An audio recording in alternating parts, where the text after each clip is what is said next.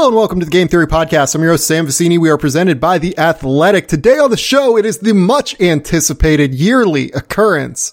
Robbie Calland over at Uprock Sports and I are going to dive deep into NBA win total over unders, because if there's one thing that Robbie and I love doing, it's gambling. Robbie, how you doing, man? I'm great. I'm fired up. Isn't it just the best? We get to... Yeah, I love win total time. I've been having this year there's the added math element of a 72 game season, which is fun. Keeps it spicy.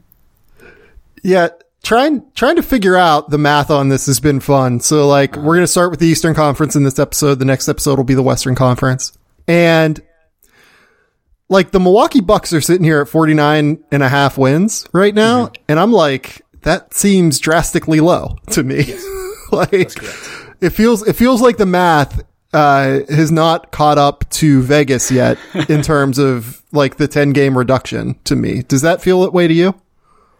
Yeah, I mean, or maybe we're just dumb. Like that could be it. Yeah, I mean, well, that's always a possibility. And like, look, like I'm not surprised that the Bucks number is lower than it would have been. You know, I mean, even factoring in the math just because of the way the offseason shook out, and you know, they lost a little bit of depth and have some questions, but like I don't know. Like I've got a couple working theories, and we'll get to them because my most of my feelings and stronger feelings are on the Eastern Conference. The West is a cluster, and we'll get to that next episode. And it's much harder to kind of parse out where you really like teams. You kind of have to plant your flag, I think, a little more there. The East, I have more feelings about. Yeah. And I'll get to some of my theories that I'm working with on the Eastern Conference, but. Yeah, I mean, with the Bucks at the top, I mean, you're talking about, 49.5 wins. Basically, you're projecting this would be in the 57, 58-ish wins in a normal season. And like, this is a team that's kind of smoked that usually the last few years. And I do like the over here. Like, I know it kind of feels square, but, I've mentioned this elsewhere, but it's just like, what has ever made you feel like Mike Budenholzer is ever going to learn a lesson and put it into like practice on the basketball court? Anything? Ever? No. Once? Okay. Then guess what? They're going to be a really good regular season team again. And we're going to have the same discussion about rotations come playoff time. Right? Well, and frankly, it's not like they're going to be better this year. They're going to be good. Yeah. They have, like the question is like, okay, if you lost a touch of depth because like, Eric Bledsoe was good in the regular season, and he's like garbage in the postseason, right? And then you lose George Hill, who was somehow the best shooter in the league last year, which was weird in the regular season. So like I can understand some of the depth conversation, but like, yeah, like Drew is awesome. Like I think we kind of we talked about, everybody was like, oh my God, they gave up so much for him. And like, yeah, but he's also really good and has long been underrated. And they're still just going to be a dominant defensive team in the regular season because you're not going to be able to scheme for them, as always happens. And they're going to terrorize people with length. And, like, their offense is going to be good. Like, yeah, you're leaning a lot on Dante DiVincenzo, and that's a question for the playoffs. That's not a regular season question. Can I just, like, question that real quick? Because, like, Bryn Forbes is really good.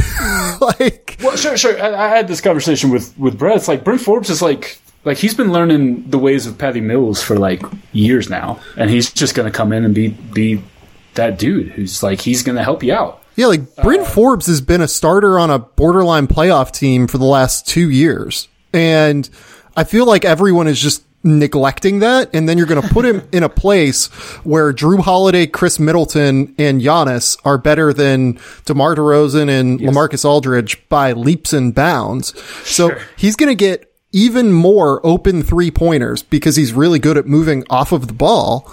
Right. He's going to shoot George Hill looks. Yeah, he's going to shoot 43% from 3 and average 10 points a game. Like, it's not going to be, he's a worse ball handler and creator than George Hill. Like, you probably don't want him as the backup point guard necessarily.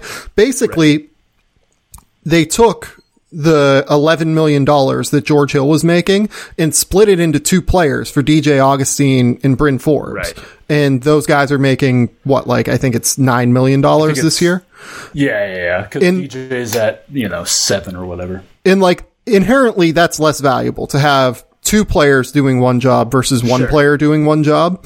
But DJ Augustine's a better ball handler than George Hill is. So you can mix and match whenever you need more ball handling on the court. And whenever it's shooting that you need, you can mix and match, let Drew play point, share the lead duties with Giannis, and then put Bryn Forbes as a floor spacer. Like, the upgrade from Bryn Forbes, like, over Kyle Korver is pretty drastic, I think, at this point in their careers. For a two-way especially. I mean, just for what you, like, having a guy on floor. And again, like, the questions for the Bucks, and this has been the case for 3 years now. The question for the Bucks is all about the playoffs. Yep. I have no regular season questions about this team. This team's going to win. I like 53 and 19 is, like, I think a very reasonable expectation for this team. I mean, they went 56 and 17 last year. Right. So basically the same number of games, just one less. We're thinking that the Bucks are going to lose 7 more games than they won last year? Like, that seems... No. That seems strange to me, given what we know about how good Giannis is. Like, if there's one superstar in the NBA that is probably going to play close to 72 games, it's Giannis. It's probably Giannis. Like, and we should have a conversation about how the possibility of load management will really affect a lot of these teams. Oh, because that's you have to cook it into a bunch of them, but the Bucks are not one of those teams. And also, like, because here's the other thing. It's not like Giannis plays a lot of minutes. Like, they've been doing this for years where he plays 32 minutes a night, 33 minutes a night, and they bludgeon teams. Like, this isn't new. Right. For the regular season. The question, as always, is, will Bud shorten the rotation in the playoffs? And will Bud play his guys the minutes they need to play to, like, have a chance to win? And also, there are questions about Giannis specifically, like, can he stop trying to shoot threes and can he build some counters and mid-range stuff in, because that's where he can really terrorize a defense. Like, if he has some stuff where when you pack the paint and you say, we're not letting you get to the restrict area, can you do some floater stuff? Can you add some little short mid-range, that sort of thing? That's more valuable, in my opinion, to Giannis come playoff time than being able to knock down a three that is just this phantom thing everybody thinks he needs to be able to do. Because, like, what we've seen is he gets stymied and kind of runs into trouble and ends up in these weird situations where, like, they're sending 3 guys at him at the rim. And it's like, if he can have some more post stuff and, like, just outside the restricted area, short mid-range, you open up so many opportunities, because then you're like, okay, you come over, I can stop, I can pop right here from 8 feet, or I'm just going to stop and draw you out, and then I have more passing lanes. Yep. But that's, again, it's playoff questions. Yeah, it's playoff questions. It's not regular season questions. Like, this roster is still really, it's actually just ridiculously good. This is a no doubt over, in my opinion. A very rare start to us for having the no doubt. We're going to sit here, and I always, whenever I do these, I'm always like, look, like, we're going to do a lot of passing, and we're going to do a lot of, like, leans and not suggestions, but, like, rare for us to have a no-doubter for both of us on the first one. Yeah, and just one final note here.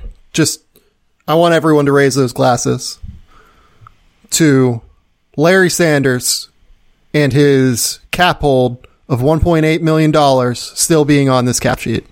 Shout out Larry Sanders. Turn up, Larry. Love it. I absolutely love it. Milwaukee's Bobby Bonilla. Milwaukee's Bobby Bonilla. They have $5 million on this cap sheet from Larry Sanders and John Lore, and I love it. I love it. Legend. Legends of Milwaukee. So we started with Milwaukee. We jumped right in. I just want to note for the listeners that we're going to go in order of essentially what Vegas has as the conference projection right now. So Milwaukee at 49.5 is number 1. Boston at 45.5 is number 2. Brooklyn at 45.5 is number 3. Philadelphia at 45.5 is number 4. Miami at 44.5. We're going to go down that way so that we can knock out the higher end teams at the top here, because look, we're journalists, sort of. Sure. Like, well, you know, a little bit, and we're contentsmen. contentsman. I like that. I prefer that to journalist. Yeah, I do too. It's too stuffy. On occasion, I do a journalism, but it's few and far between. Yeah, for the most part, I'm a contentsman. I just want to have conversations and create content. That's right. Journalism is not for me. Every once in a while, I'll do like real world reporting, and it's not my scene, man. I always joke about this because like I don't like bothering people. Yeah. And that is like the number one job of a journalist. And so that's why I say I'm not one. I have phone numbers for people. I could call people. But like, I don't like getting phone calls. Out of the blue. Like, whenever I actually do I always like text somebody first. I'm like, hey man, it's me. Is there a time I can call you? Like, I know people that just cold call folks. Oh, to be frank, like I do that. And it's a problem because now I'm over in Australia and it's like a FaceTime audio call, and I can basically only call people that have iPhones. So if you ever want to not hear from me, go get a Samsung, basically. Hey, same. That's what I've got. So I'm off the hook here. But yeah, like I'm not I always text first. Like I'll be like, hey, like, is it cool? Like I got your number and like, can I give you a call? Let me know what time works. Like I'm available whenever. Cause like I just, like, so like I'm not real good at timely stuff. So, like I try to be respectful of the people. I'm like, if you gave me your number, you weren't expecting me to call you. So, like I'm not going to be like, hey man, like, can I get a quote for this story? Nah, I'm good. Yeah, no. I'm good. No, I don't think we need that. We're not. Also, these are the Westgate numbers we're pulling off of Vegas Insider currently. So I don't know if these were openers and they've moved. So just be aware of that. Yeah, they've been updated as of December 9th. We are recording this on December 10th. Yeah. So look, if they've moved around a little bit, like apologies ahead of time. But you can do the math. You know what you're doing. Right. If it's a game, so what? Right. And look, at the end of the day, Westgate is the number because Westgate holds a near and dear place in Robbie and I's heart, as always. Sure does. Last year, Aussie rules football. Yeah, last year I forced Robbie, Brad Rowland, and Martin Rickman to follow me to Westgate in order to watch Essendon play Australian rules football against the Sydney Swans. And right in the middle of the game, Kawhi Leonard decided to sign with the Clippers. That's correct. And that resulted in a fury of content from Robbie Martin and Brad, and resulted in there and yelled at the TV. Me continuing to yell at the TV whenever Orazio Fantasia fucked up. It was pretty incredible stuff. I ran like a 4.42 to the card. It was great. It was great. Like, I think we were the first people with a post up because everybody, it was like, what? It was like 11 p.m. local, like close to it. Yeah. In like Vegas. Everybody's out at dinner because all the Summer League games, but this was the night of the earthquake game. Yeah. With the Pelicans. We were at Raising Cane's when that happened. The night that Zion caused an earthquake. That's right. And so everybody was out at dinners and out at parties and doing all this stuff so nobody could write. But because Sam had brought us to the book at Westgate, which shouts to the Superbook, My Home Away from Home. I miss you dearly. I'll see you when there's a vaccine. Are you going full Stephen A. Smith voice right now? Yes. Yes. I will be there soon. As soon as possible. And, so like, there's free Wi-Fi in the book. We cracked the laptops and we got the cracking on content. And yeah, it was a good night for our fair little website. Thanks to Sam Vicini dragging us there. Yeah, I am an honorary. I had already lost some money at the table, so I had just come back. I am an honorary Uprocks member for having saved you guys some real money and made you guys some real money back in the summer of 2019. You did. All right, so let's jump back into Boston here. Boston is the second team we're going to talk about. Boston's at 45.5, and I don't have a strong feel on this number. So we went pretty strong on Milwaukee. I don't really have a great feel for this. So the number would be 45 and 27, 46 and 26 for people that are. They went 48 and 24 last year in the same number of games. Yeah, and but Where I'm struggling with this is just trying to figure out how healthy Kemba Walker is. Yeah, so that's the question. If he can't go if he plays 50 games or fewer, this is an under for me. Right? I agree. Because you're talking about they brought in Jeff Teague, who I think is an adequate backup. I'm interested to see what's left in the tank because his last couple years in Minnesota and Atlanta haven't been very good. Yeah, I think he's also there might be just a little bit of washed there. There's a little bit of washed, but like as a backup, I think he's serviceable. And like he's also one of those guys. He's got George Hill vibes, where like on a good team he can help you, on a bad team he's like detrimental because he doesn't give a damn. Yeah, that's a good point. Because like Jeff is like one of those guys that like. All right, I'm trying to figure out how to word. Jeff isn't like crazy about basketball. You know, like he's good at it, so he does it. But like he likes video games and wrestling more than at basketball, and so like when he's not engaged by like winning, I think it's very easy for him to just really set it in cruise control. So that wouldn't happen in Boston. That would not happen in Boston. And however, if he has to start 25 games, that's problematic. He might have to start 25 games unless Peyton Pritchard beats him out. Oh, Jesus Christ. Because how about that pick? Yeah, I mean, it was fine. Like, Peyton's a good... Like, I voted Peyton third in my National Player of the Year vote last year. Well, yeah, I mean... Like, I think he's an awesome college player, and he fits everything that Danny Ainge looks for from, like, a toughness perspective. Sure. But, man, like... I don't know that I trust Peyton Pritchard first year in the NBA either. He's not going to help you win games. And that's always the thing. It's like... So yeah, I mean it's a So here would be my question for you. Let's say that they go Marcus Smart at the point, and then Jalen and Jason Tatum,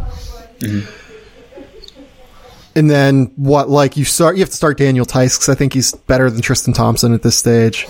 Like I think it's going to be matchup dependent there. Yeah, and do you go Grant Williams? Do you go Shimmy Ojale, or do you try and get like a Romeo Langford on the court if you hope that he's taken a leap? The sneaky guy here is Tremont Waters. Like, he was really good in the G League last year. Like, there's a real chance that he might just be good. They might need his shooting in some of these lineups. Like, you're talking about that line. If you're talking about a lineup with Tice, Grant, and Smurf on the floor, yeah, like, that's not great spacing for the J boys. Yeah. Like, I think they're gonna have to get creative when Kemba's not able to play. And that's going to be the case till January, and then we'll see where they're at. I mean, we know these knee things when there's inflammation and fluid buildup and stuff like they don't just go away. You know, that's a management thing. And when we talked about how we're going to have to consider the load management with Wintows this season, Boston's a team that you definitely have to consider. On top of that, and this is a theory that I'm working on with a lot of these East teams, is when I'm kind of on the fence. This is a season where a higher percentage of your games in the Eastern, as an Eastern Conference team, are coming against the West than ever before. Because you don't get the 4 games against conference opponents and then 4 games against somebody else. So you're playing a higher percentage of your games against a deeper conference that we're going to talk about and how we're trying to figure out how to separate teams. There's fewer of those easy wins. You're not getting, so for Boston, you lose an extra game against the Knicks, right? Yeah. You know, if you're talking about the Central teams, you lose an extra game against Detroit and Cleveland. The Southeast teams, you lose a game against Charlotte and Atlanta, although Atlanta obviously is going to be better this year, but Charlotte and Orlando and these teams. And so my working theory is that takes a couple wins away. And so when I'm looking at totals, if I'm on the fence, my lean is going to be under. Yeah. Because of that, because there's a few. So like take Boston, for example. We're talking about they were 2.5 wins over this last year. Even if they're the same, you can probably take 3 wins maybe off the board just because they're not going to get that Knick game, maybe not an extra bowl game, whatever it was. And you're talking about Brooklyn being better in their division. That might take a win off. So again, this is why I lean under. I wouldn't necessarily this is not a lock. This is not me telling you to go do it, but this is going to be a theme that you're going to hear from me in this Eastern Conference, which is higher percentage game against the West, West being better and deeper, fewer easy wins, gonna lean under. So the Kemba Walker thing, I just want to note, in Boston's playoff run, they played 17 games. Boston, in the first 9 games, Kemba Walker averaged 22 points on 49% from the field, 90 from the line, 31 from 3, 5 assists. In his final 8 games of the playoffs, Kemba Walker averaged 17 points a night on 38% from the field, 30% from 3, 76 from the free throw line, and under 5 assists per game. So it kind of speaks to what Robbie, I think, was saying there, where these knee injuries do tend to fester when it comes to inflammation. And I think that that's why Boston is trying to get a hold on it early in the season by, hopefully giving him some time out. But I really worry that if this doesn't get handled early in the season and it just continues to get inflamed, it's probably going to get worse, and he probably is going to have to sit quite a few games.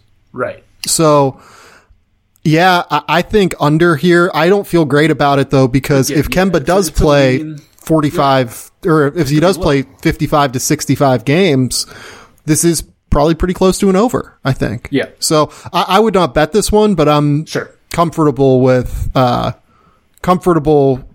under if you really think Kemba is going to play 25 games this year. Yeah. Same page here. Yeah. The Brooklyn Nets, 45.5. So that'd be 45 and 27. There are 2 minds here when it comes to the Brooklyn Nets. The first one is that the Brooklyn Nets are going to experience load management at a higher level, I think, than any team. They're going to manage Kyrie. They're going to manage KD coming back from the Achilles. They're going to try and manage DeAndre Jordan, I'm sure, just due to his age. But I think that is being worked into this number. And this team does have, they're one of the few teams that has a real depth of creation and ball handlers, where they can sit KD for a game and say, hey, Karras, hey, Spencer, you have to go out and get us points. You have to go out and lead the offense. And I think that they can do that. But the problem is that, we just have no idea how this is going to work. There's a chance that, this implodes in a real way because, look, half the team is seemingly on the trade block right now if Houston decides to trade James Harden, right? They have all of these ball handlers that probably aren't going to work all that well together. Caris LeVert, he improved as a 3-point shooter last year, but he wants the ball in his hand. Spencer Dinwiddie wants the ball in his hand. Needs the ball in his hands to be effective. Yeah, so this is, for me, I think a lot of people are going to go under on this number. This is a stay away for me because I don't know how this entire situation is going to work. I think there is a real chance that, it goes really well because this team is just obscenely talented in a number of ways. Going out and getting Bruce Brown as an 8th man. That's a really good move. They have Landry Shamet as a floor spacer that can take up those minutes that Joe Harris doesn't play. They have real talent here. I really like Nick Claxton long term. If he can shore up some minutes whenever DeAndre Jordan doesn't play and he can play 18 minutes a night behind Jarrett Allen, that wouldn't stun me if he can do that. So this is a pure stay away for me. If you made me lean, I think I would lean under, but it's a tough one. I think this is one of the toughest numbers on the board for me, to be honest.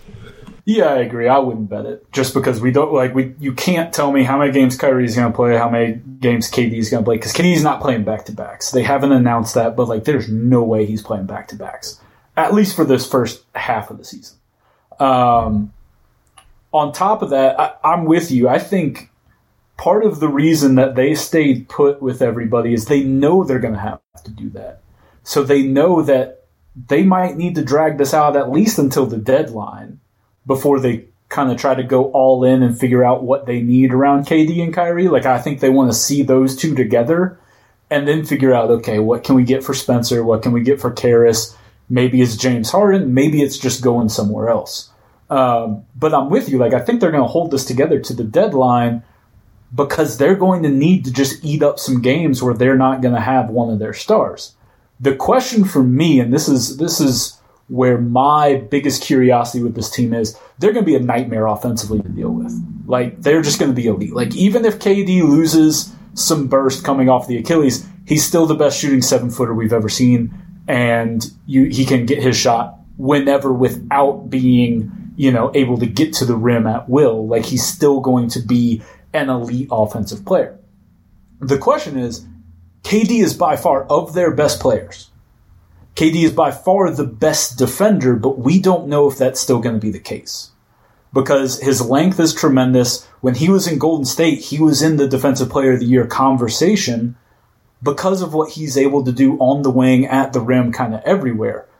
But if he's not able to have that same lateral quickness, that same burst to get out to shooters, that same, recovery time, help side time, all of that, they don't have anybody else. I mean, who's their next best defender? It's probably Jared Allen, who is not good against stronger bigs, and Bruce Brown, who's not going to play a ton.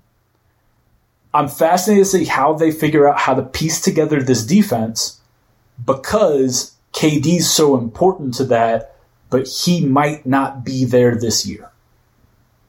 And that's why I'm with you on leaning under, but again, this is a firm stay away, because you could talk me into this being a 50-win team easily if everything clicks. Like, they're that good. But also, like you said, this could implode. Guys could check out, like Spencer and Karras, if their minutes are wildly wavering from, nights where KD sits to nights where he's in the game. And one night you're playing 32 minutes, the next night you're playing 18. It can be hard to stay engaged. The thing that people miss with, it's fascinating. The thing that people miss with KD is, like, I mean, you've seen him, like, sitting front row. Like, I've been front row for KD games and, like, seeing him play pickup and stuff. His balance is the most insane skill. Oh, he's obscene. Like, that's why he does that little spinny crap before games where he, like, spins on one foot and shoots. Yeah. Like, it's part of it. Like, he's going to be fine offensively. I have no worries about him offensively. It's absolutely crazy. Like, the way that he can, like, land on one leg and stay completely straight up and balanced and then just stop and pop like it's nothing. Mm-hmm. It's one of the most incredible skills I've ever seen on a basketball court. And that is not an exaggeration. Like, it's one of those things that people just don't look at, but the way that he moves is just so different than, frankly, guys that are like 6'5" struggle with this, let alone someone who's 7 foot tall like Kevin Durant is. Like, it is unfreaking believable how good Kevin Durant is. But I'm not breaking news there either. So I'm with you on the under. I'm with you on leaning that way, but this is a firm stay away, I think, for both of us.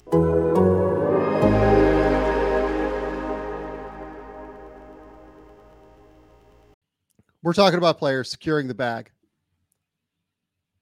when they get drafted in June. I need to tell you about securing your internet connection with NordVPN.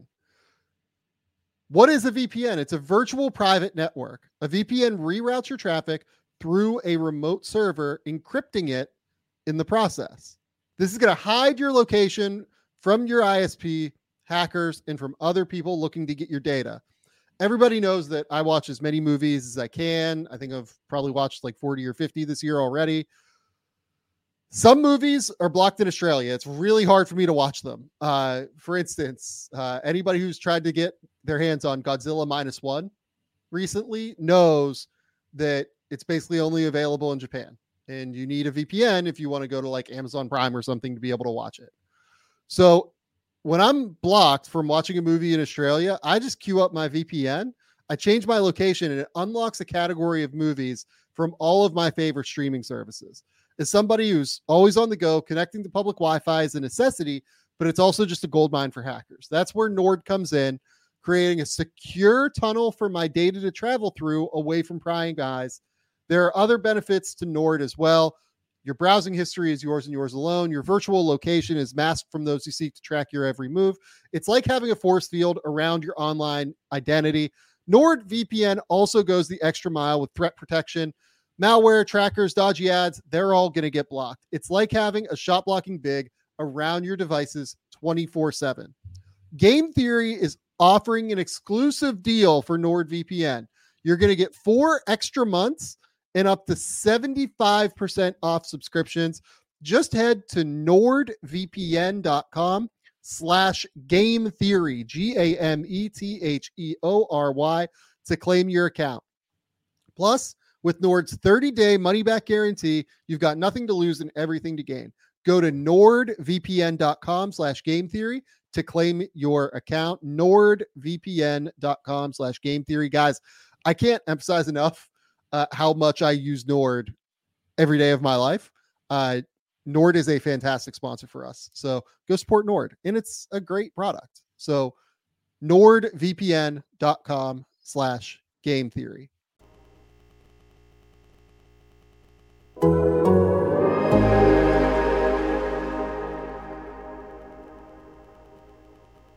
Let's go to the Philadelphia 76ers. They're at 45.5.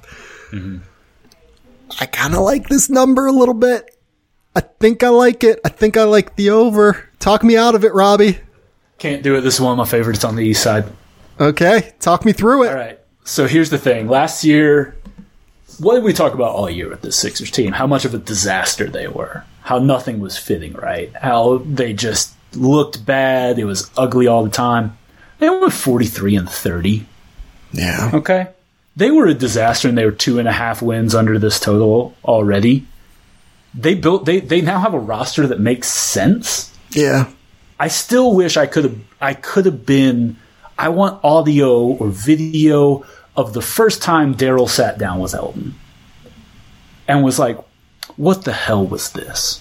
and just pointed to a roster sheet and just said, "Why? Why?" I can't tell if you're doing a Nicolas Cage right now, or if you're doing that the meme of like the pastor who does the why, why? Because like they didn't have anybody that could shoot. They had nobody that could shoot around Ben Simmons and Joel Embiid. How the hell does that make any sense? Yeah, no, it's bad. And here's the thing: I'm looking forward to this team because you're talking about you're giving like Seth Curry makes all the sense in the world. Yeah, on this team. Because his defensive deficiencies are covered up by the fact that he's going to be between Danny Green and Ben Simmons. You have Danny Green, who, look, we talked a lot about, his decline and whatever in the playoffs, and like obviously the knee or the calf or whatever it was wasn't right. But he was still a good defender and really helped that Laker defense there was a reason he played so much. And it wasn't the fact that he was knocking down shots at the rate that we were used to. It's because of kind of what he did for that team defense. And that's what Doc is going to want him to do on this Clippers team, because they have 2 great individual defenders in Joel and Ben. But they need somebody on the wing that can kind of tie it together, the wing perimeter, who can kind of tie everything together and be in the right spot. And we all know about his transition defense, one of the best to ever do it. Well, and here's the other thing with Danny, too. Even though he wasn't making shots in the playoffs, you have to respect it. You have to respect it. Guys still close out on him because over the course of the last 8 years, he's made 40% of his threes. Right. Like, even though he's going through a down rung, like, it's fine. He's still really good perception as a matters as a shooter almost as much as what you actually do. Especially when you're being tasked with give Joel and Ben room. Like, that's what you're doing. And I think it's going to be great for Tobias, because guess what? Yeah. You're no longer asking Tobias Harris to be your best 3-point shooter. That's not a role he's going to excel in. But guess what? As a good shooter, surrounded by better shooters, he's going to get more open looks, because the rotation's not going to be keep on Tobias.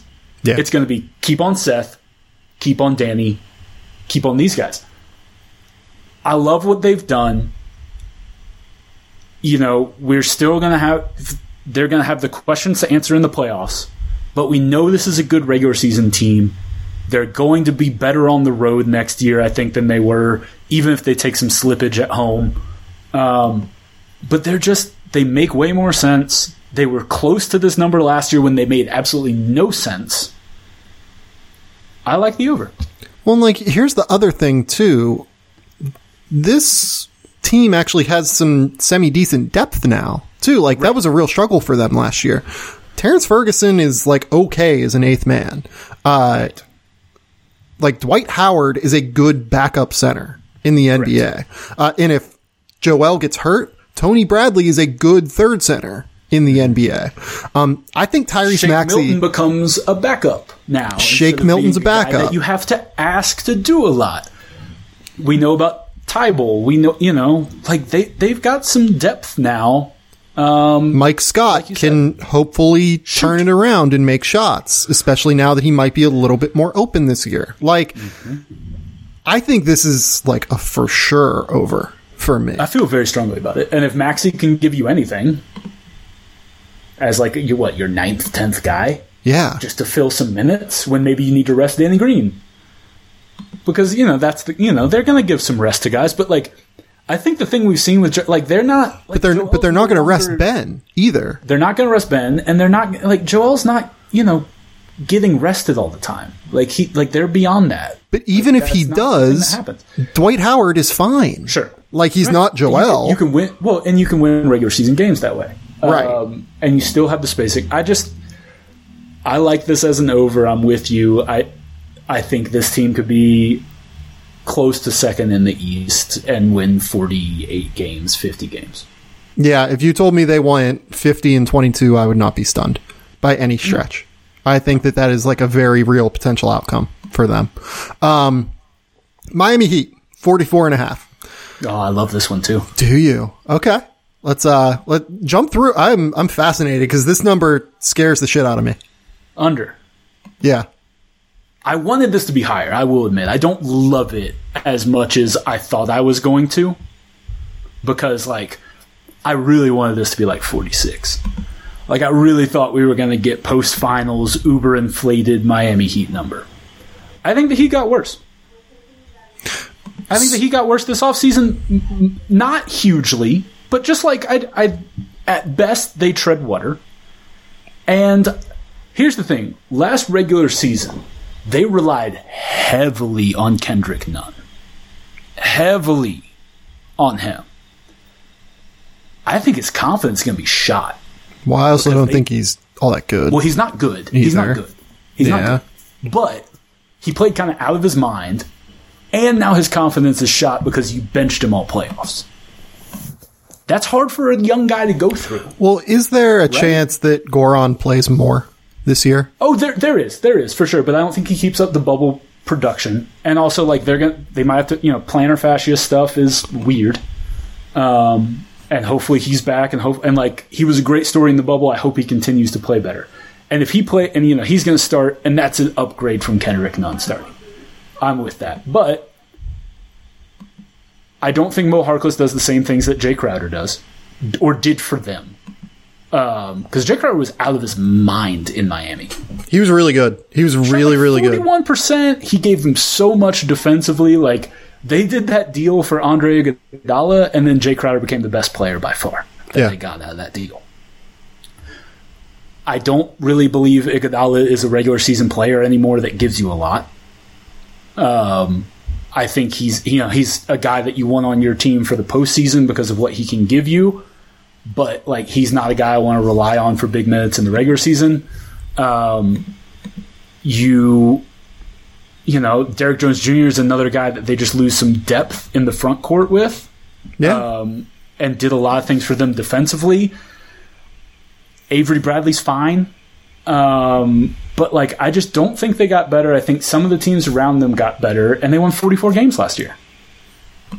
So like I think this is a solid under, because here's the thing, like Jimmy Butler is Jimmy Butler. I wrote a best and worst MVP bets column, and I think the worst future bet you can make in the NBA is Jimmy Butler 20-1 to win MVP. It's the dumbest bet you could make. Don't do it. Okay, just 26-6. He's not going to win MVP. First off. So let me counter. that. Oh, not the MVP thing, because I think, just generally, like, I don't think Jimmy Butler is going to win MVP. But Jimmy Butler is one of the few guys where we can assume he's going to play 72 games. He's going to play a bunch. I'm with you. Yeah. And Bam Adebayo is going to play 70 games, probably. Sure. Their two stars are going to play more than other teams' stars. That's a fair point. I also am not a Tyler Hero believer. Yeah. I should have started with that. Yeah, and like I think Tyler's good. Don't get me wrong. No, he's a good player, but like I don't see the jump here. And so like when you're talking about like how are they going to climb up in this Eastern Conference kind of hierarchy business, like they were an average-ish team in the regular season last year, and like they were like they dominated in the bubble atmosphere because like they were just mentally tougher than a lot of those teams, straight up. And I think there's a perception versus talent differential on this Miami Heat team that I think is just a little bit big. Now, I'm not, again, at 44.5, I think it's closer to right than I hoped it would be. Yeah. I don't like this number, really. I'm not going to lie to you. I do like the under here. Yeah. I don't really, I'm going to stay away from this number. I don't feel super great about it. Like I'm just, again, they're good. And like, I guess they're a good team. Like they're good, and they're going to be a miserable team to play in the playoffs. Yeah. Like, this is the thing. This is a team built to fucking piss you off in the playoffs. But I just like they don't. I just don't see it in the regular season as a team that's just going to like have a juggernaut type thing. Like there's going to be nights where they look great, and there's going to be nights where Tyler can't hit anything, and they're asking him to do a lot because Jimmy doesn't want to do a lot in the regular season. Like, Jimmy doesn't want to be the guy that takes over every night. And there's going to be nights that they lose because of that. But is there a chance that Jimmy sees this, like, weird season as a weird challenge in the same way that he saw the bubble and is like, fuck it, I'm taking over? Like, he's just a weird dude. Like, we can't predict dude, Jimmy Butler's performances. Well, I mean, I think, I don't know, like, I feel like you kind of can. Like, you can pencil him for 26-6, which is a really good basketball player. He might be fringe All-NBA because of what he does on both sides of the floor. Like, he's great. Jimmy Butler's a great player. And, like, if you're drafting guys for who you want on your team in the playoffs, he's pretty high on the list. But, like, I don't know. Like, I just look at this team, and, again, like, I think part of this is I came into this hoping they would be overvalued, and they're not as overvalued as I thought they would be. But still, like, I don't think they're better than they were last year in the regular season, particularly. And they went 44-29. Yeah, I'm with that. I think I would lean like slightly under, but I'm passing on this one. I think for sure. Like I don't feel great about it. I'm not going to sit here and like again. I like the Bucks better than this. Yeah, and the Sixers better than this. But I strong agree. Okay, let's go to Toronto. Another one I love. This one I actually do love. Yeah, Toronto went 53-19 last year. They lose Serge Ibaka and Marc Gasol. They replaced them with Aaron Baines and probably an increased role for Alex Len. Boucher. I was going to say Chris Boucher, but Alex Len will be there. Alex Len's good. He's a solid backup center. Yeah, so I agree with you. I don't see this team losing 12 more games than it lost last year. Number. Like, we're hammering them for playoff performance. Yeah. Guess what? Pascal Siakam's fine in the regular season. Yeah, the inherent like institutional knowledge of this entire program with all four of their leading scorers are back. I'm sorry. I think it might be 5 of 6 also back. Like Pascal Siakam, Kyle Lowry, Fred VanVleet, Norman Powell, all still on this roster. OG Anunoby still on this roster. Aaron Baines to Marc Gasol, not a big drop off, to be honest, because I don't think Mark's washed, but like Mark was not nearly as effective as I think people thought he was. And last Serge year. Serge was awesome in the playoffs. Like Serge carried them at times in the playoffs, but like Serge was good in the regular season too, and he was good in the regular season, and so like that's a bigger loss to me than Gasol. And like the big question here is like you replace your two versatile big men with like Boucher is a guy that I think is going to play more just because of what he can allow them to do when they do all their weird defensive stuff and go zone and do weird stuff. But like you can't do as much of that with Baines and especially Len. So they're going to have to play a little more straight up, but also like they're going to be fine. Like again, Siakam looked awful at times in that Boston series. Don't get me wrong. He's got to figure out how to diversify his games because they sat on that spin move because they knew it was coming. And they baited him into taking bad post-up shots. Okay. This is a guy that's gotten better every year and learns from what people do to him. Pascal Siakam was all NBA last year in the regular season. He was incredible. And again, like he's going to come back and he's going to be like, okay, I'm going to look at this film and I'm going to say, okay, I got to get better in the post and how can I get to my spots more efficiently and in different ways? Because, okay, they're sitting on this spin move. I've got to have a Euro counter to that to where when I pump to the spin and the guy slides, now I step across him and I get to the rim easy. Okay, in the post, they're just banging me and begging me to take this little turnaround. What can I do? How do I pass out of this? How do I do that? Like, he's going to do these things and get better. But also, it's not a regular season problem. It's the same thing with the Bucks. Like, you're talking about postseason questions for a regular season win total. Over. Yeah. I think this is 100% And they have one of the best over. coaching staffs. Yeah. They're going to play hard. And That's always another thing with these win totals. Is a good point you made about the Heat one. It's like if you play hard, you steal games in the regular season. yeah. And they're going to do that. Like, Kyle Lowry's going to be taking charges week 3. Opening night. Guaranteed. All season. He's going to be doing Kyle Lowry shit. Guaranteed. That's all he does.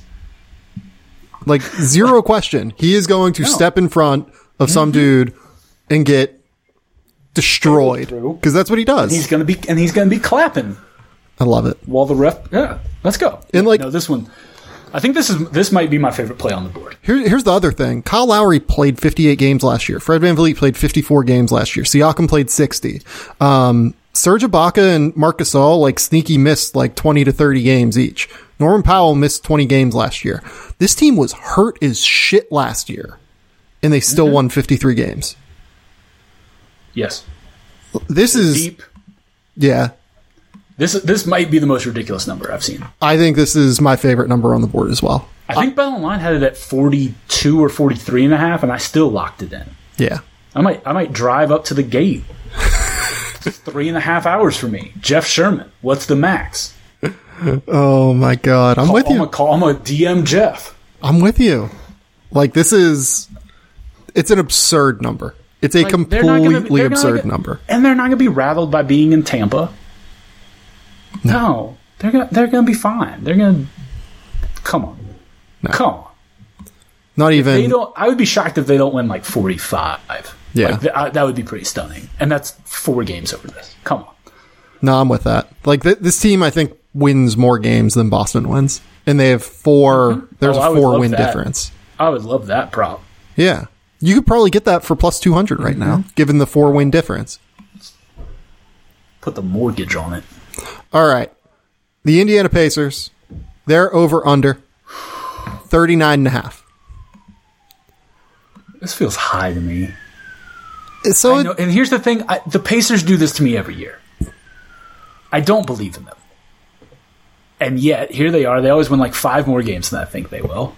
And so maybe I'm just not going to bet them. But I think they might be worse than the Hawks. This is like a total stay away from me because I don't think they're worse than the Hawks. I'll just straight up say that. I just think they could be. Because here's the thing. I'm concerned about Oladipo. Yeah, so am I. I'm concerned about Oladipo. Like, Jeremy Lamb is still out, right? We don't know when Jeremy Lamb's going to be back. But if Jeremy Lamb is back by February or early March, that backcourt is Oladipo, Jeremy Lamb, Malcolm Brogdon, with Aaron Holiday as like your 4th guard, and like you can do some real shit with that backcourt. I hear you. And Domantas Sabonis didn't play in the bubble. Sabonis is like, awesome. Sabonis is really good. He's so good. Miles Turner's really good. Like, Justin Holiday was one of the best deals of the summer, I thought. Can I ask you this? Yeah, sure. Can I ask you a question? Why does nobody want Miles? Yeah. Why will nobody trade for Miles? Like, what's the intel? Like I have never heard anything necessarily character wise, like anything. Like I've talked to the young man, he seems perfectly fine, nice. I've enjoyed it.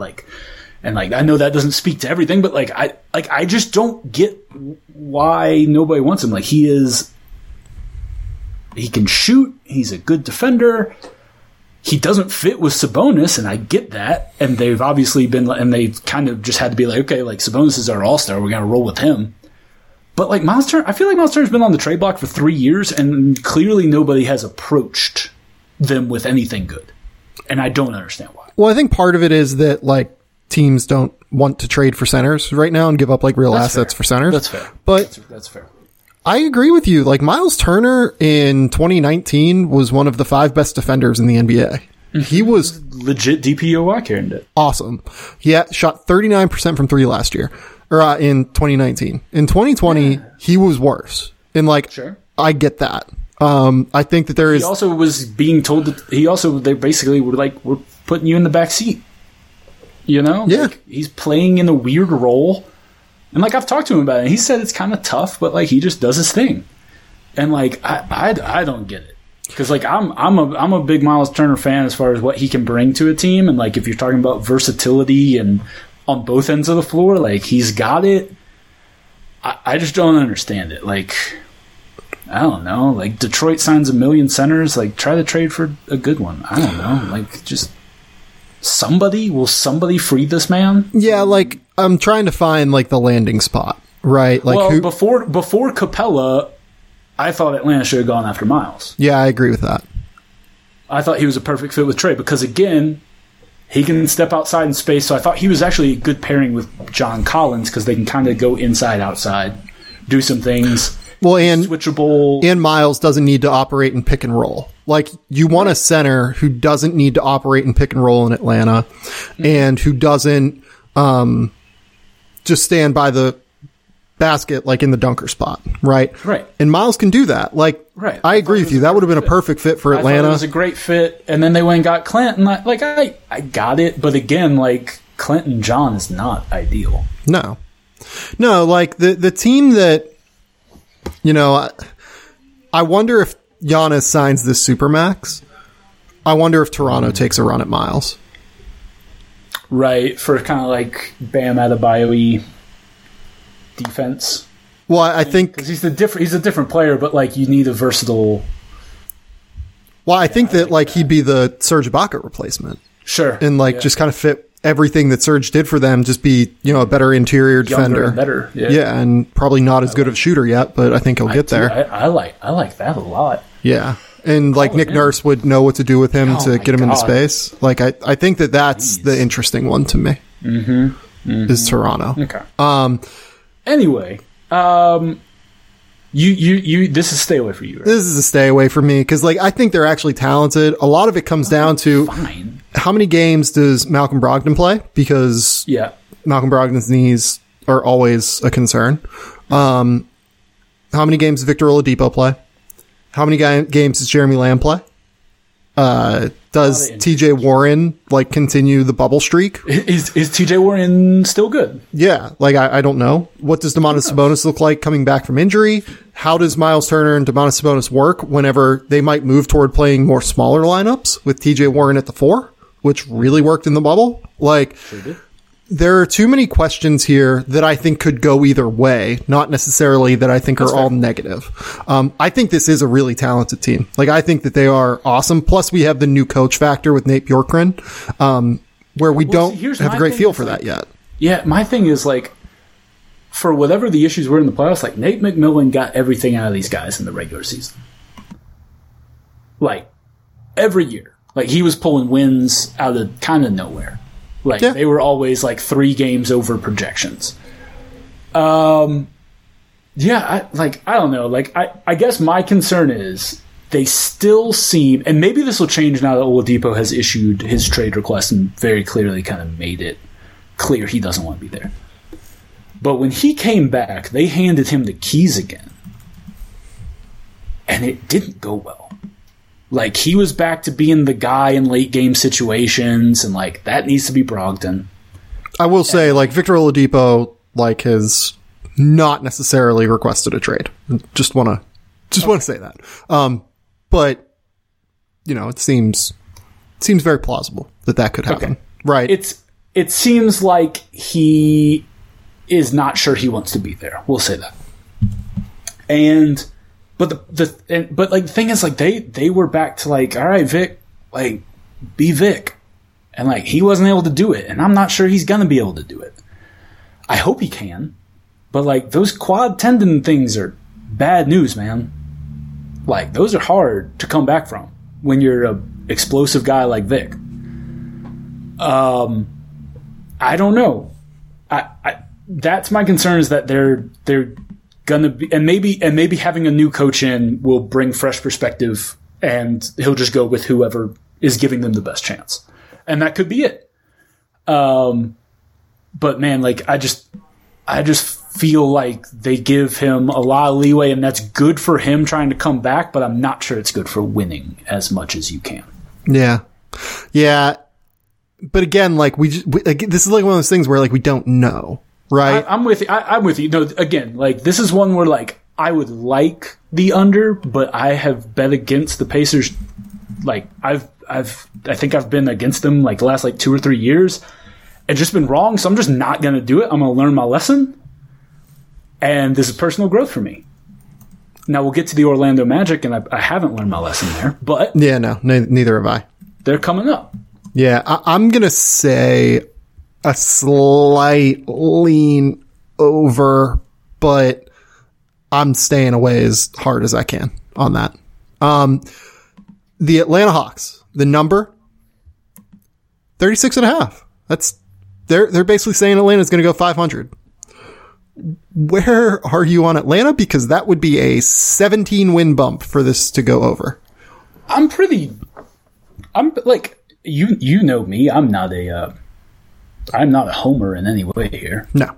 I've been getting yelled at by Hawks fans for years. Oh no, for not being a homer. We were like heavy on the under last year because they projected it at like 35.5, and we were like, no. Yeah, it was preposterous. Yeah. And we were like, no, they are like the youngest team in the league, and young teams are bad. Yeah. They're not the youngest team in the league anymore. They have done a lot with this roster. I buy in on it. I think they can be a 7-8 seed in the East. This number at, like, BetOnline was like 35.5 juiced minus 160 to the over or something preposterous. So, like, don't do that. But, like, at 36.5, like, I think the number's right. Yeah. I think the number's right. I might even lean over. Now, part of that is, like, I think their guys are just going to play. Like, their best guys are going to play. Now, I'm interested to see how they manage this rotation. Because, like, they have 10 guys that kind of have to play. Yeah. Based on where they were drafted or what kind of money they're making. Lloyd Pierce has his work cut out for him. But it's a better problem to have than when you were trying to figure out rotations with a bunch of young guys that didn't know their role. And this is something that I've kind of wanted to make clear about Atlanta, that I think is going to help their young guys, even though they've added all these vets. People are like, oh, this is going to stymie development. And this is how I would push back on that. Yeah, that's not true. I don't agree with that at all. Cam Reddish, DeAndre Hunter, Kevin Huerter are not right now stars. Cam has probably the highest potential. Agree. But he's not there yet. But he was a very good defender last year. He's probably going to have to be their best. He's going to be their best wing defender. Like, Cam Reddish, flat out. Like, he's their best wing defender. And he's going to be tasked with that. But the thing that's nice about this year is they have defined roles for these guys. Cam Reddish is no longer going to be asked to be a creator. Because you have Bogdan, you have Gallinari next to Trey. Cam's not going to have that pressure on him. He can be a 3-and-D guy, which right now is going to give him the best chance to develop those particular skills, which are his strong suits, and develop those skills further. And there will maybe be some times where he can catch and put the ball on the deck when somebody closes out on him, but he's not going to be like, they're not going to be like, all right, man, go do something. Same with Kevin Huerter. Kevin Huerter's not a creator. Like, that's not what he's good at. It's what he likes to do. He wants to do it, but he's not good at it. There's a difference. And now he's not really going to have that opportunity. They're just going to run Kevin off the screens the whole time. Right, which is maybe not what he wants to do, but guess what? It's going to be what's best for the Hawks. And honestly, going to develop that skill better because now you have Bogdan and Gallinari and these guys who like you also have to pay attention to. When it used to be you locked in on him and you were like, don't let Kevin get open shots. And when he's not Kyle Korver, but like he's a good shooter. Well, like here's the other thing too. Why do people think DeAndre Hunter was terrible last year? Because he didn't score a lot. But like he was a rookie, and look, he played a shit ton of minutes last year. Like he played 32 minutes a night. Right. But like he was a rookie wing that played 32 minutes a night and averaged 12 points and shot 36% from three. Like no. And guess what? That's all he's going to have to do is play defense and shoot. Yeah, and like DeAndre's limited as a ball handler and as a finisher, don't get me wrong. But like he wasn't a disaster defensively. I think that the fact that Reddish... The Hawks were a disaster defensively. Yeah, I think the fact that Reddish jumped him defensively, because Reddish was really good, and jumped him in the rotation... Everybody buried him. Overstated how, like, not good DeAndre was defensively. Like, DeAndre was what else it was? Fine defensively for a rookie. What else it was? It was the trade. Yeah, it was. 100%. It was what they gave up to move up to get him. And that got him buried. And it wasn't fair to him, you know. Like, but here's the funny. Guess what? This is what the Hawks do to young guys, okay? You know, Marvin Williams, it's not his fault. Yeah.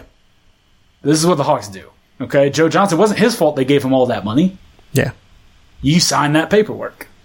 Joe Johnson made 7 All-Star games. And he was awesome. But everybody's like, oh. Also, it's funny to think back that we used to freak out about 6 for 120. Love it.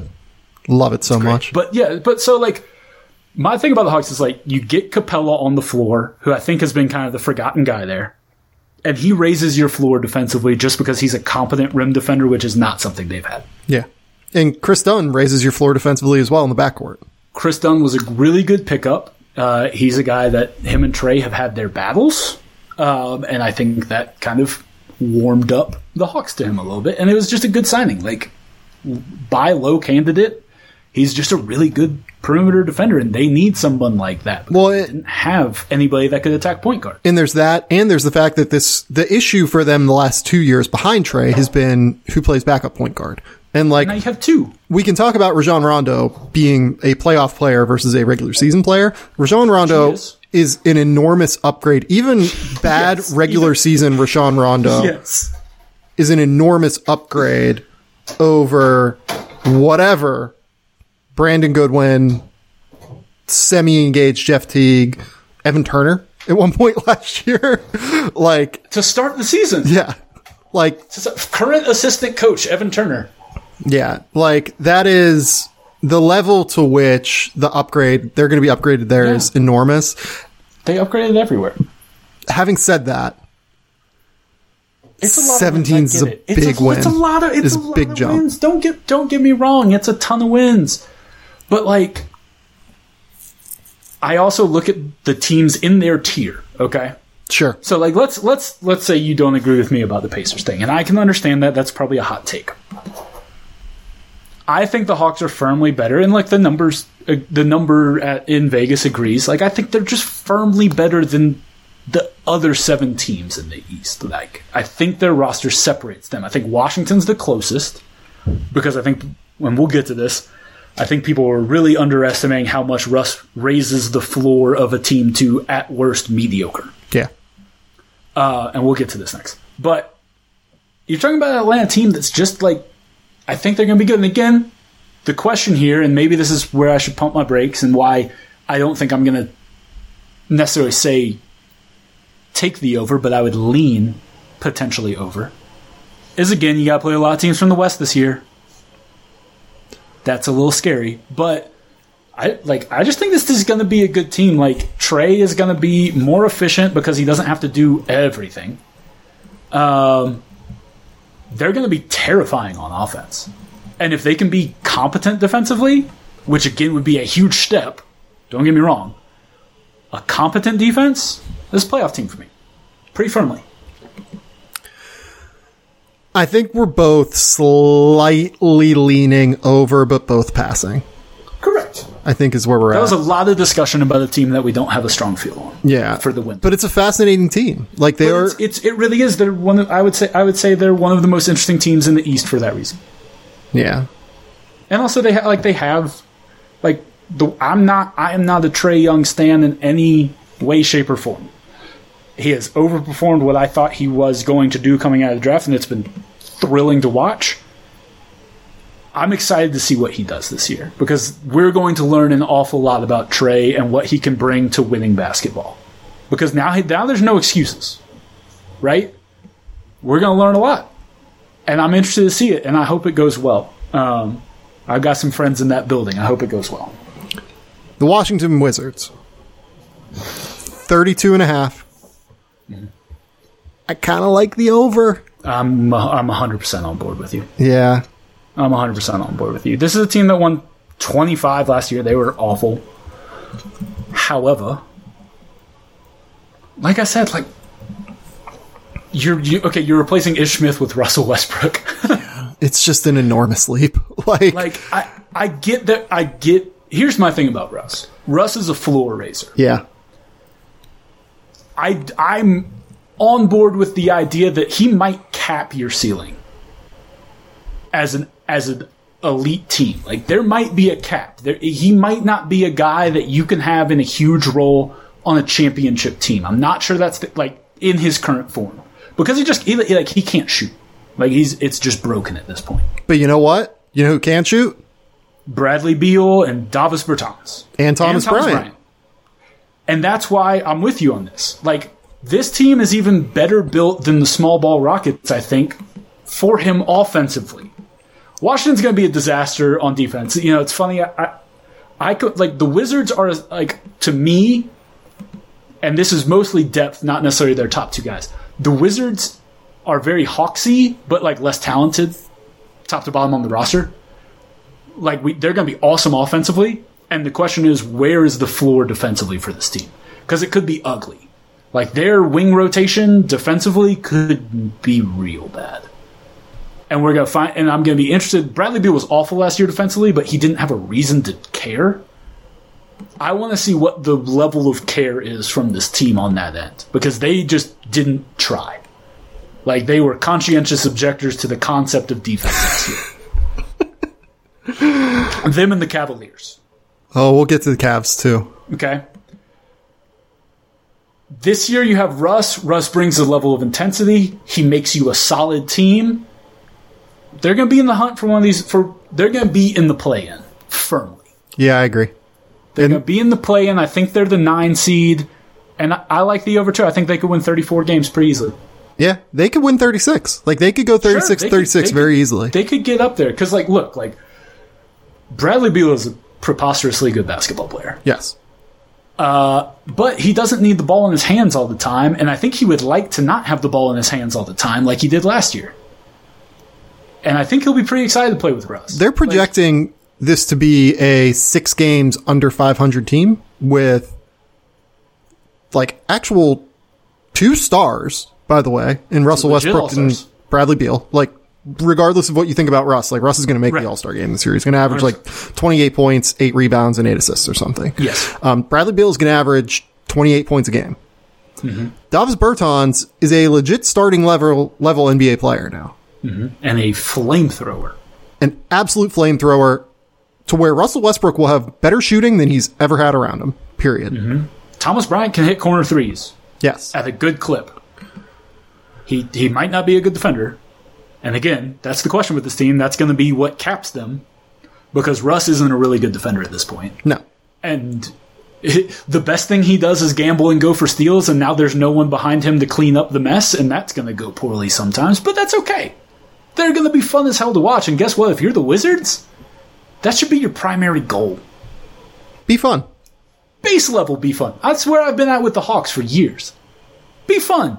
Don't sign Dwight Howard. Be fun. That's a shot at both the Hawks and the Wizards. Don't sign Dwight. Love it. He doesn't make you fun. Orlando Magic, 31.5. Okay, so we're both over on the Wizards. Yes. I probably will not bet that, but I'm close on it. Like, it's pretty tight. The Orlando Magic, this is an under for me. I'm selling the Magic. The only issue, the reason I won't bet it though. I've been selling Magic for 3 years. Oh. Eventually it's going to pay off. Every single year we go under on the Magic.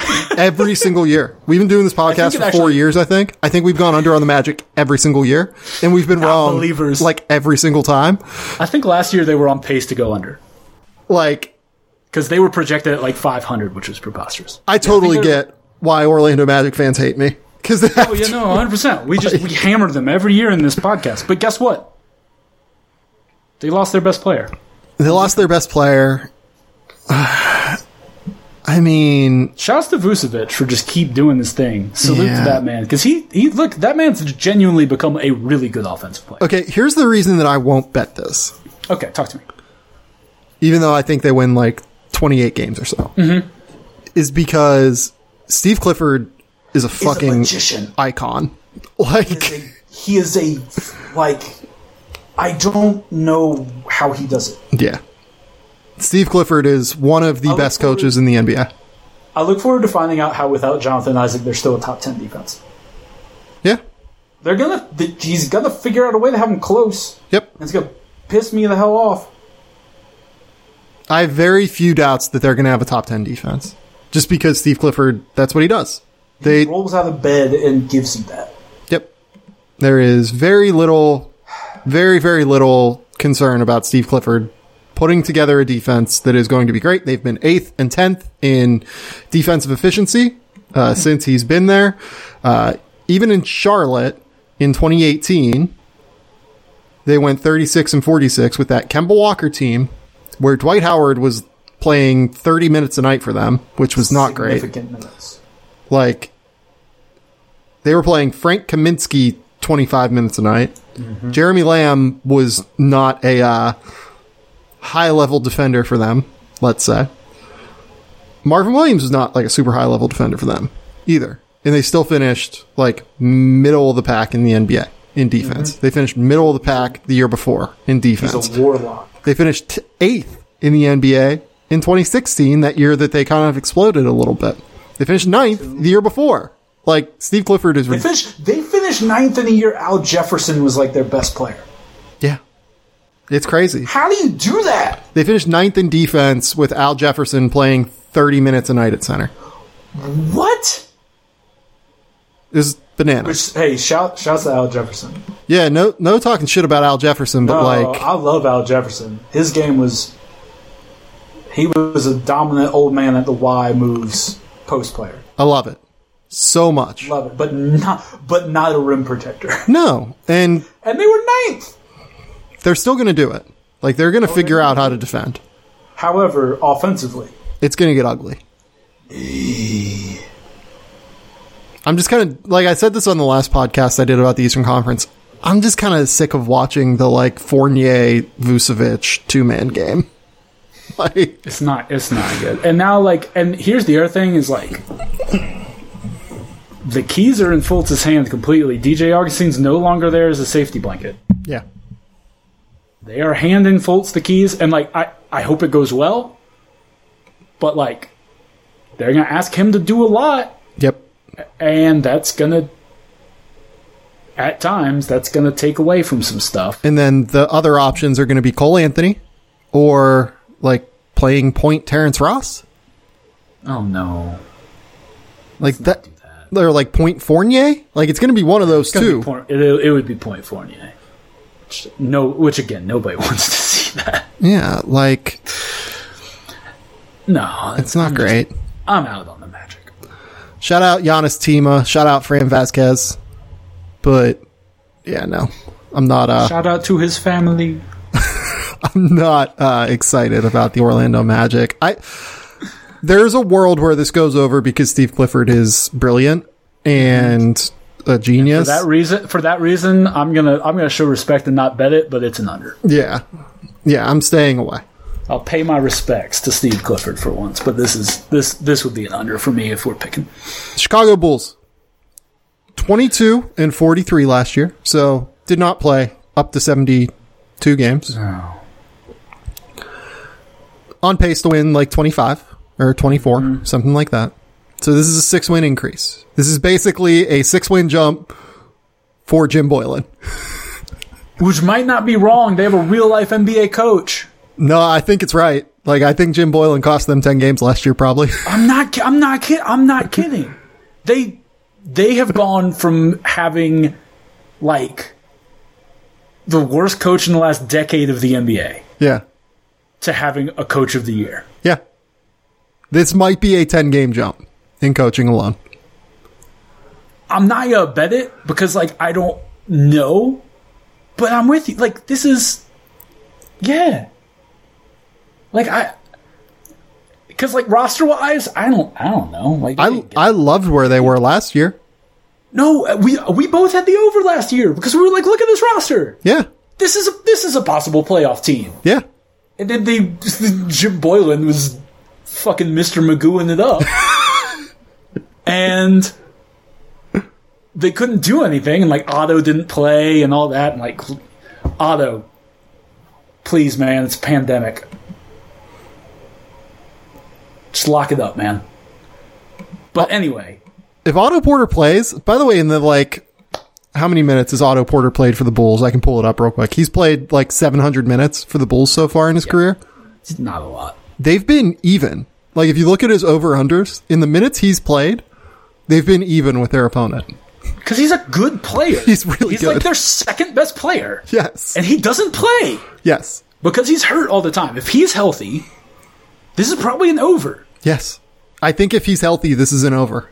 I really do. You know what I would love to take? We talked about this earlier. I would love a Bulls versus Magic. Yes, I would too. 30.5 versus 31.5. I think that the Give Bulls... me the Bulls like EV, like what? Probably like plus 100? Yeah, something Chicago. like that. Give me Chicago. Let's buy, you know what? Let's go to Crazy Town. They have adults in the room now. Yeah. And not like a adult trying, like a fake adult who's trying to be too much of an adult. Have you heard my favorite, the only good training camp quotes are Zach LaVine not so subtly shitting on Jim Boylan. Oh my God. They are my favorite genre. He's like, yeah, we're like moving on offense this year. Like they asked, like, what's the biggest difference? They're like, he's like, a lot more movement. It's fucking hysterical. A plan.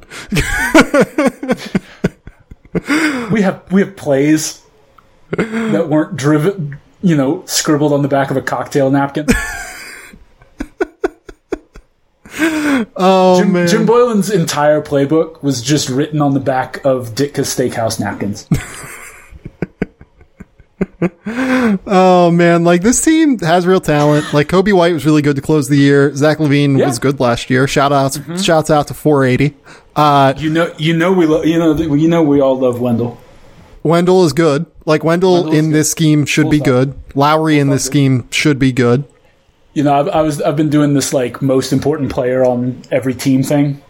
That'll be running either I think this weekend. Yeah. For the Eastern Conference, and like my thing with the Bulls is I was like it's Lowry because like he was so good 2 years ago. Oh, I think it's definitely like Otto Porter then, for this season particularly. I think it's definitely Otto Porter. I think for me it's Lowry because from a this season and long term perspective, like because they got to figure out what to do because he's an RFA. Yeah. So for me, that's why I picked him because like I'm with you. Like Otto is the one that triggers how they win. But I think long term, like they got to figure out what to do with Lowry, and like he was so good 2 years ago, and then like last year was a disaster for everybody, and like you have a real coach who's going to have, like you said, a plan for how to use guys. This is exciting. A new front office trying to evaluate guys. So I think him long term, like he was my pick. I'm with you. Like Otto is the one that unlocks winning for this team, but like his question is like, is he healthy? Markkanen's more like, how good are you? And that's, to me, the more interesting guy. I guess I should call it the most interesting player on each team. Well, we're just game planning here. I might tweet that headline before that goes up. All right, so we're both over tentatively. I'm staying away from this, to be honest. I'm staying away, but I lean over. Again, this is all like you got to tell me how many games Otto plays. Yeah, that's it for me too. How many games does Otto Porter play? The Charlotte Hornets, 25.5. This is a very young team. Mm-hmm. This is a team that went 23-42 last year. Mm-hmm. But if you look at their expected win-loss, it was 19-46. Right, they played over their heads, especially early in the season when Devontae was like going nuts. Yeah. They were like 500 for a little bit, and we were like, what? They bring in Gordon Hayward, and I actually kind of sneaky like that move. Like, he is I do too. A ceiling raiser for them. Sure. But I think this number's high. I agree. I think BetOnline had it closer to like 27.5, so shop this. Yeah. As always, shop your numbers if you can. Here's the thing, and I talked about this with Brad Rowland, which is if they do what they should, which is put the ball in LaMelo Ball's hands for 32 minutes a night. Oh, it's not going to go well. This is an under. And that's what they should do. He's your future. Let him work through it. Because Gordon's not going to need the ball. Like, that's kind of the reason I think people like that move is, like, he can work with LaMelo. Like, secondary creator, give you a spot-up guy. Well, they have 3 ball handlers on the court at once. They can have LaMelo, Gordon, and Devontae all handle the ball, and they're all complementary of one another, and it will foster LaMelo's development. And, but here's just the thing, though. This is a very young team now in terms of who is going to get their minutes. Yes. It's going to be LaMelo Ball, PJ Washington, Miles Bridges, Devontae Graham, Cody Martin probably gets a substantial amount of minutes. Like Gordon Hayward and Terry Rozier, and probably Cody Zeller to an extent. Mm-hmm. Those are your yeah, they've been talking about how they like Zeller, but those are your vets. And Malik Monk too will get minutes as well. Like, I should mention that off the bench. Yeah, but that's just a really young roster in terms of where your offensive usage is coming from. I think that this is like kind of a Hawks situation from last year. Right. Yep, I'm 100% on board with you. And you, like, we talk about this all the time. Like, young teams just don't win games. That's what they're trying to learn how to do. Is they're trying to learn how to win games, and you end up losing some because you make mistakes and you don't get to the right shot and you don't get to the right spots. And defensively, like, they're not a good team. And yeah, like, under. I think this is a pretty good. And again, this is one of those teams that I think is hurt a lot by this. You play a lot of West teams. Yeah, I agree. Like these the Knicks and the Cavs, I think, are hurt the most by that. Yeah, if you can get this at 27.5, I actually would bet this under. Yes, 25.5 is a lean. Yeah, it's more of a lean for me. The Detroit Pistons at 23.5. This is one I kind of sneaky like. I kind of want. Like, I'm not betting this because you're betting so much on Blake Griffin and Derrick Rose staying healthy or not staying healthy. Yes. And that's just a dangerous ideal. It's terrifying. So I'm over. Definitely staying away from this because I don't trust either of those human beings to stay healthy and frankly to like stay on this roster long term. Right. No, I'm with you. But if they're on the roster, it's an over. If they're not and they're not playing, it's an under. Like, I can't make it more simple than that, right? Yeah. I think it's an over just because I think even if they're on the roster till the trade deadline, that's enough to win them too many games. Like you said, like Blake 2 years ago was ridiculous. And I don't know if he can get to that level again, but if he's anywhere approaching that, this is way too low. Like, he dragged this team to an 8 seed and then killed himself in the playoffs trying to play through it. Yep. Kind of ruined maybe his career. Like, they can close with Killian Hayes, Derrick Rose, Blake Griffin, Jeremy Grant, and like a fifth Mason guy. Conley.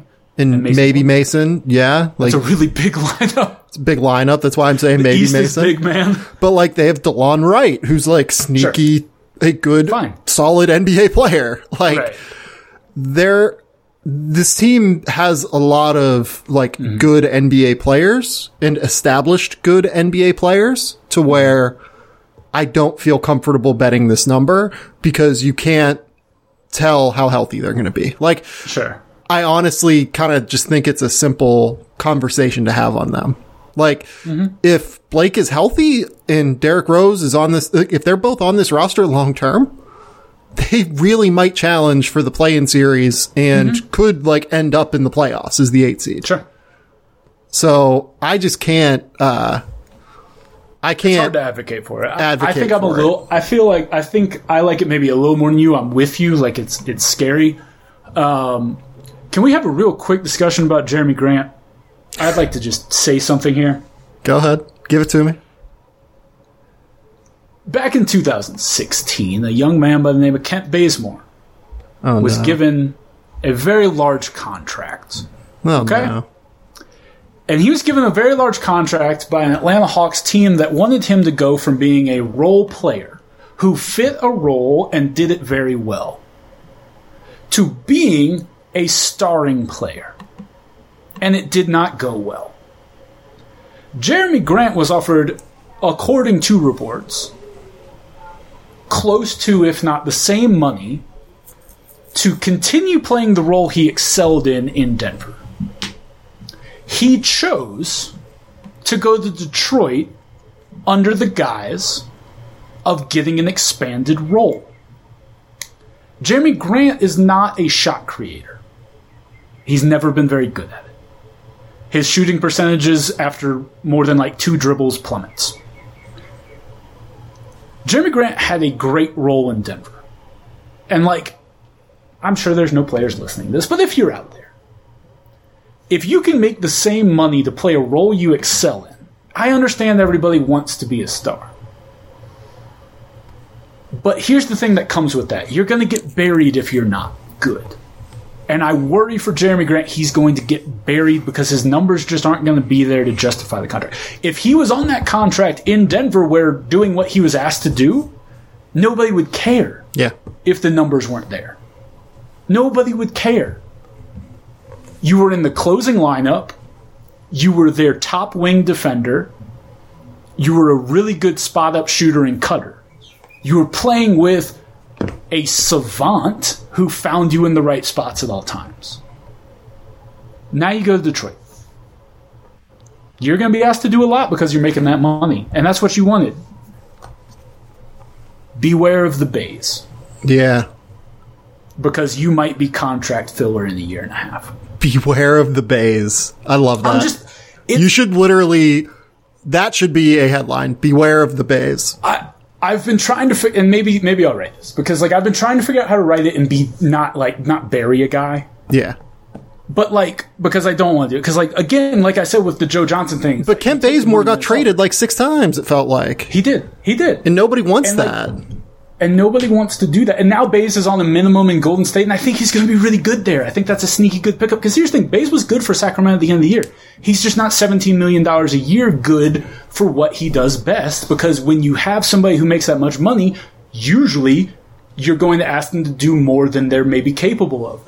Jeremy had fallen into maybe the perfect situation in Denver where they were willing to pay him like a star to be a role guy. That should be the dream. That was how he was going to keep making all this money. Now I'm worried he's going to go to Detroit. He's going to be asked to do a bunch. He's going to shoot 36% from the floor. He's going to take too many off the dribble threes, and his three-point percentage is going to go down. He's going to be on a worse team defense.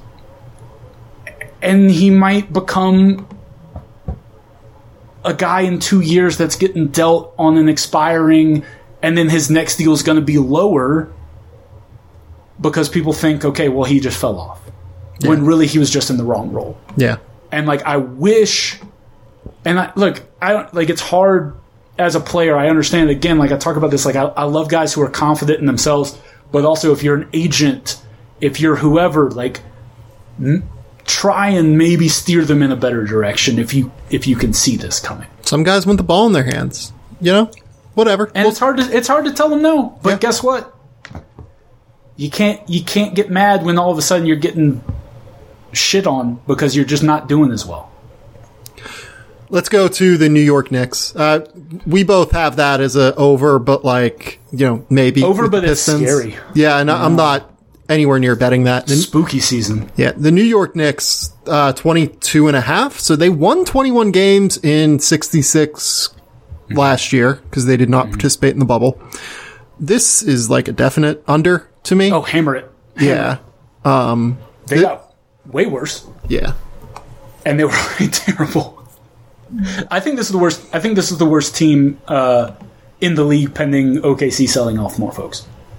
Yeah, I think that Cleveland still is bad. But Marcus Morris, sneaky kind of carried them to a few wins early in the season. That's what I'm saying. Like early on, like they had Marcus Morris gone, Bobby Portis gone, Taj Gibson gone. I'm not saying those are like great players. Marcus Morris was out of his mind. Yeah. But like those are guys that are like solid. Damian Dotson gone. Wayne Ellington gone. Maurice Harkless started 10 games for them near the end of the year. He's gone. Yep. I feel extremely bad for RJ Barrett. They have not put the young man in a position to succeed once again. Yeah. I mean, there's no space. There's no spacing for him. Yeah. What does RJ Barrett want to do? He wants to go to the rim. Slash and drive. That's all he's got. And what have you done to this poor young man? You put Elfrid Payton next to him again. Who's their best shooter? Emmanuel Quickley, probably. He can actually shoot. Okay. Like, he's a great shooter. That's like the one thing he can do at an NBA level. Okay. But look who else is on this roster. Where's Julius Randle want to be? At the rim. Mm-hmm. Can Kevin Knox shoot? Nope. Obi Toppin might be able to shoot a little bit. Obi Toppin might be able to shoot. That might be a really good pick and roll partner for RJ Barrett. And I'm excited to see it. You have 37 Kentucky players on the roster. They're also all CAA. What's Dennis Smith Jr. do best? Don't say nothing. That's mean. Don't say nothing. That's mean. Let's go to the rim. Yeah. Can Michael Gilchrist shoot? Nope. No. Can Frankie Ice shoot? He's okay. Here's the thing. I was advocating before the Chris Dunn thing. I've been advocating for years the Hawks bring Frankie Smokes, and put him next to Trey as basically the Chris Dunn guy. Yeah, I'm in on that. I wanted that because my favorite thing is in Summer League, Frank used to put Trey in like the figure 4 at midcourt. Yeah. I loved it. Anyway, Austin Rivers is fine. I don't hate that. Are you ready for Nerlens Noel, like 18-footers on repeat? Here's the thing. I was so excited for Nerlens. I thought he was really nice last year for OKC. I really wanted him to go somewhere good where he could contribute in a role that was going to, like I'm talking about with Jeremy Grant, maximize his talents. He did not. Because, like, the sneaky thing is, like, Nerlens wants to shoot those. And Nerlens will probably be asked to shoot those in New York. Reggie Bullock can shoot. He's still there. Yeah. I hope he can get on the court. But, I feel bad for RJ. Like, we all knew what he wasn't good at coming out of the draft. Yeah. Like, everybody talked about this, and he ended up in the one place that refuses to build anything around him to allow. Like, here's the thing. I understand the Knicks didn't do a disaster this offseason. Like, they didn't spend a bunch of money on guys they shouldn't. But at the same time, like, they didn't do smart moves to benefit their young guys. Yeah. That's the issue. Like, it's one thing to they didn't blow their cap space. It's like, okay. Austin Rivers might sort of kind of help them. I think Austin Rivers was a good pickup. I think that was fine. Alec Burks is fine. Alec Burks is fine. But you just didn't give the guys that you need to be cornerstones. Well, top 10 picks. And here's the thing. They're going to give those young guys the ball too. They are, but they're not giving them the ball with guys around them that can help. Right, but that's my point here issue. For the under. Like, 100%. They're going to give the young guys the ball, and it's going to be bad. Yeah. And Tibbs, maybe Tibbs just decides, we're going to give Alec Burks the ball, because I don't like young players. But, oh, God, that would be bad. I can't wait for Knicks Twitter when Alec Burks is closing games, and RJ's on the bench. It's going to be bad. It's going to be really bad. And guess what? Alec Burks still isn't going to win them the games. Okay, they're just going to lose by 4 instead of 10. Oh, God. Let's go to the Cleveland Cavaliers. This is sad with the Knicks. Like, I don't want to talk about the Knicks anymore. I'm done. The Cavs, 22.5. I mean, I don't like this roster at all.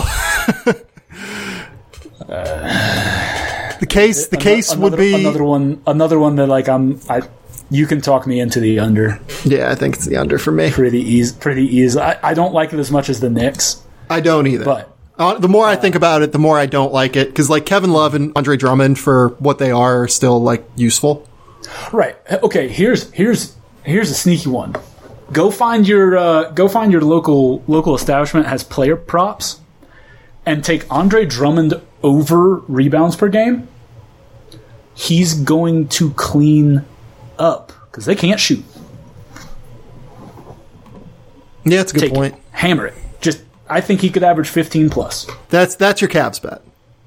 That's my Cavs bet. Andre Drummond over rebounds per game. That is your Cavs bet. Look at this. Look at this roster. They got some guys that's going to put them up. I mean, look, here's the thing. I like Colin Sexton. He's been good. So do I. He's been getting better. I like that. Darius Garland? We'll see. Kevin Porter? We'll see. Kevin Porter, he's got his off-court stuff. And Kevin, by the way, was really good last year. Like, I think there's a real case that Kevin is, like, maybe their best long-term prospect. I'm willing to hear that out. I have seen the takes. But other than that, I mean, you got Jetty's still there. Kevin Love is still there.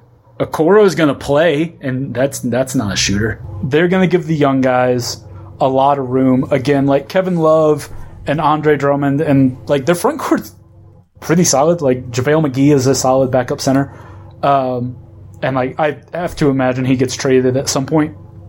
But yeah, I mean, like it's really my belief in this under would really come down to how long everybody's still on this roster that's like decent and a veteran, because like. I don't know. Like, do they try to move Andre Drummond on the expiring, or like, what are they doing with all this? Yeah. See, like, for me, again, it comes down to the fact that the guys who are going to be handling the ball are young. Are going to be very young again. If they're smart, right? Like, they should 100%. Give Colin Sexton, Darius Garland, Kevin Porter, like, all of the free reign. They went out and signed Damian Dotson, who's, like, kind of sneaky, not terrible in ball screens, by the way. But, like, they should give those guys the ball and say, hey, we need you to do something. And I don't know if they're efficient enough to do anything with it yet, to be honest. I'm with you. I'm just saying, like, again, like, the back line is kind of good enough to keep them close to this number, I think. Yeah. But I'm with you. Like, I like the next one better. But I would lean under here as well. I agree. So, to recap, both of us really like the Bucks over 49.5. Correct. We're passing on the Celtics, but under if we had to lean. Both pass, but under on the Nets. For the Sixers, we are both pretty strong on the over. Mm-hmm. For the Heat, you're under pretty firmly. Like, I'm more of a pass on them. Okay. Yep, that's correct. I probably won't bet it. I should say that. I probably won't bet it, but like I do, like, just because I have a lot of other things I like a little better. Yeah. The Raptors is our favorite. Yes. Raptors over is our favorite on the board. Our disagreement is on the Pacers. We're both passing, but Robbie under, for different reasons. Me over. The Hawks, we're both slightly over. I think 36 is like the number, basically. Right. So we're passing. I think the number is right here. Both over for the Wizards? Yes. Are you betting that, or are you passing? I actually might bet that. I kind of like that. I might bet it. Again, I haven't put my whole card together yet, but I do like it. That's because like I try to limit myself on over-unders. But I will say this, like, I like so many more in the East than I do in the West. Like, there's going to be like 2 that I actually bet in the West tops. Yeah. The Orlando Magic were both under, but we're staying away out of respect for the Orlando Magic gods and the Steve Clifford, that's correct. Temple. Yes. The Chicago Bulls, we're staying away, but we both lean over due to the, Jim Boylan catastrophe being replaced. Correct. And just other Porter questions is why we're staying away. Yeah. The Charlotte Hornets were both under. If you can get it 27.5, bet it. Yes, but 25.5 we're probably going to pass. Yeah, that's real low. The Pistons, we just are passing totally due to health reasons. I like it. I like the over a little better than you, but again, I'm not going to bet it. Yeah. But I would not hate betting it because, like, if their guys play, I think that's so low, even if they trade guys at the deadline. The Knicks, that's Betting an the under. That's a Betting bet. the under. Yeah. And then the Cavs, I think I am going to stay away just because that whole situation makes me sad. Mm-hmm. That's fair. I'm not betting it, but I do lean. Like, I don't think that I want to... You don't want to have investment in the Cleveland Cavaliers. Yeah, it's kind of where I'm at. Like, I don't want to have to watch Cavs games, really. Like, I will because it's my job, but like, I don't want to have to be forced to watch Cavs games. Right. I think is where I'm at. Okay. Right. We will be back later this week with the Western Conference over-unders. Robbie, tell the people for this podcast where they can find your work. You can read me over on Uprocks, Dime Mag, all that good stuff. We got, preview business coming out. And if you are into the gambling space, the Puntcast. We do college football and golf, mostly. Me, Tom Fernelli, Chip Patterson, my former CBS colleagues. You can subscribe to that wherever you listen to podcasts, like this one, which is a better one. Shout out to the New Orleans Pelicans. They have just brought Gar Forman in as special advisor. That's right. For scouting. Oh, boy. Gar, by the way, if you look at Chicago's track record as in terms of purely their draft record. Not done terribly in draft. It is totally fine. I don't, as long as that's all they're asking him to do, it might not be the worst thing, but it is just funny. Yeah. Objectively. Okay. This has been the Game Theory Podcast. Please remember, rate, review, subscribe, do everything you can to support the show. We will be back later this week with the Western Conference win total over-unders. Until next time, we'll talk soon.